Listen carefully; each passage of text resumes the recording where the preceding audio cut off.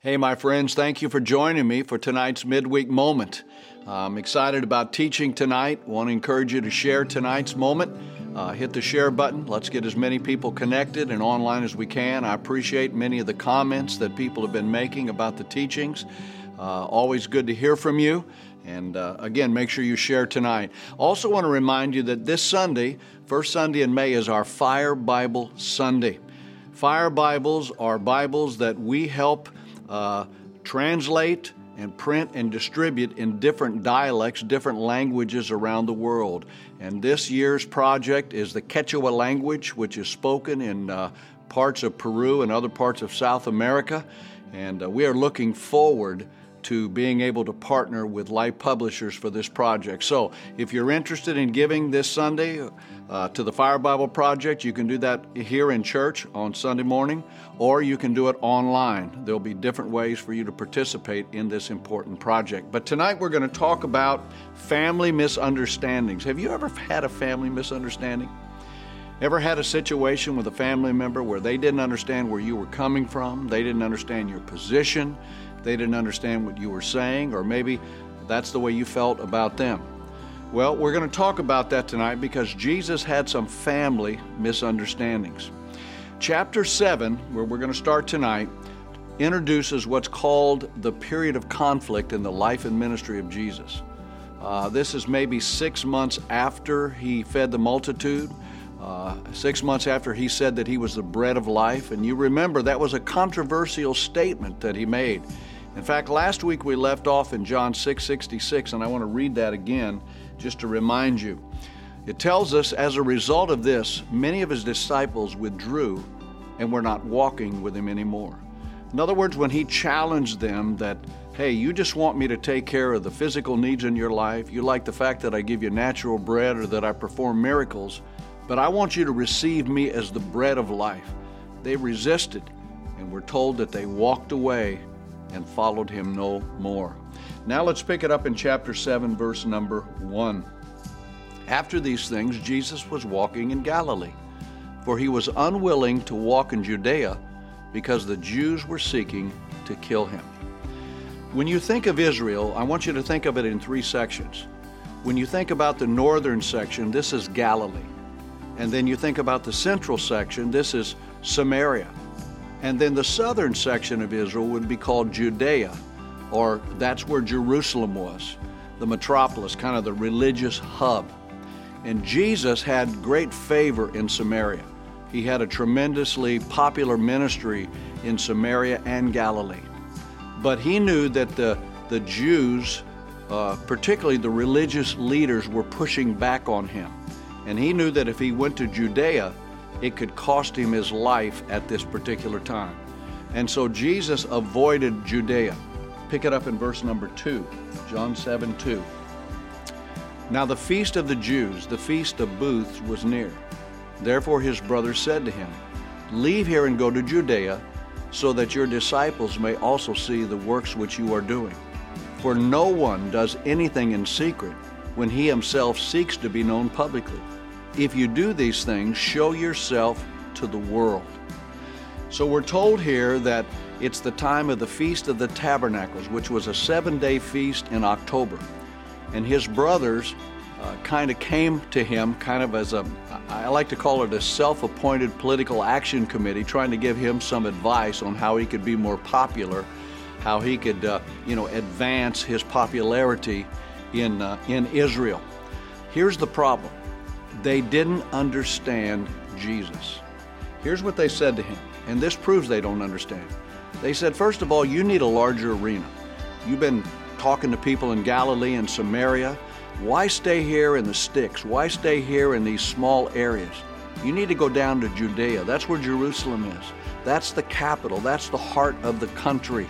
You need a bigger arena to do your thing. Number 2, he said, they were basically saying, your disciples in Judea need to see you again.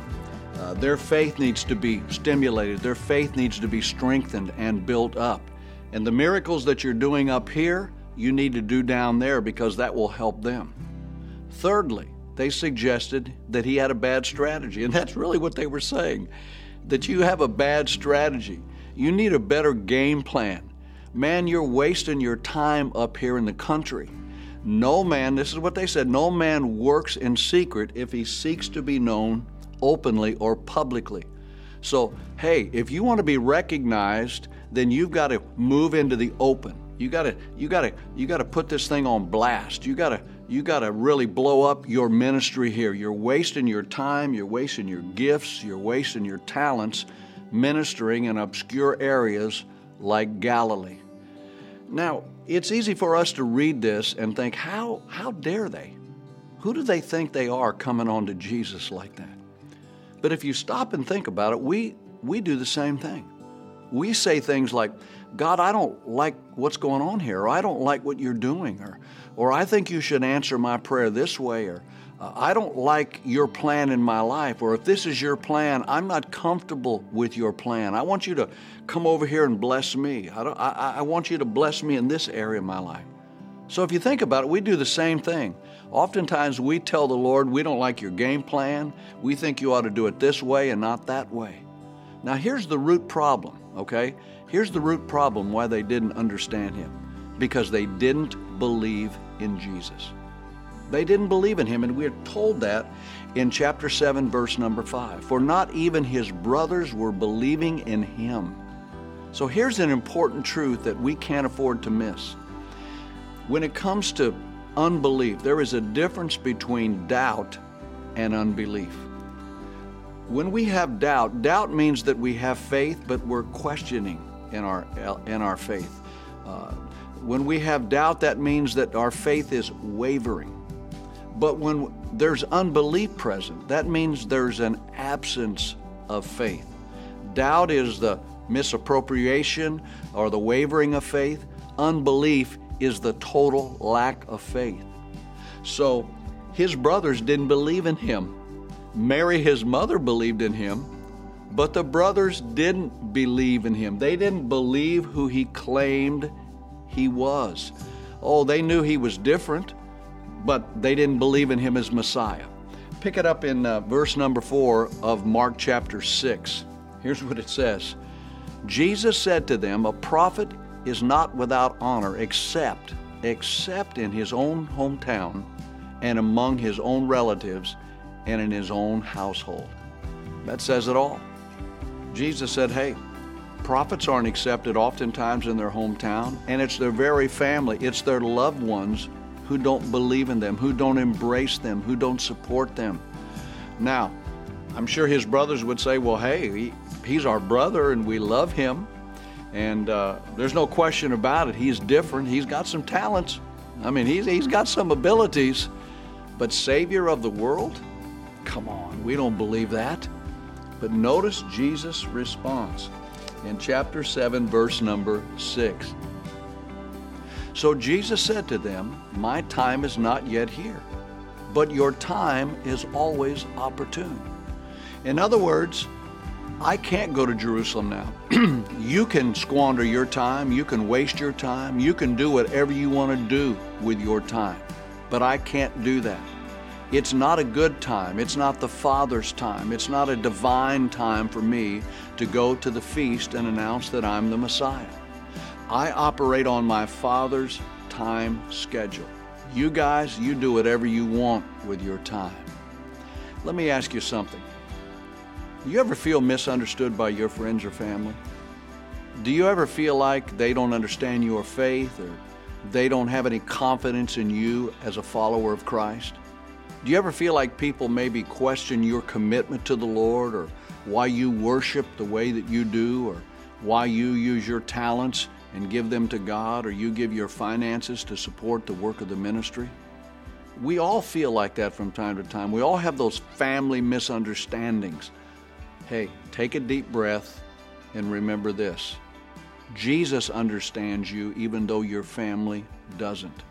And we know that as long as we're operating on His time schedule and we're operating according to His plan and we're trying to fulfill His will in our life, that He's going to bless us, He's going to favor us, and yes, there's going to be some pushback. There's going to be people that push back on us and don't understand us. And maybe it's even family members. And yes, that's not comfortable, but it's going to happen. Don't be surprised by it. It happened to Jesus. The bottom line is this: keep your eyes on Him and do what He's called you to do, and He'll take care of the rest. I appreciate you, my friend. I look forward to seeing you this Sunday in our services. Take care.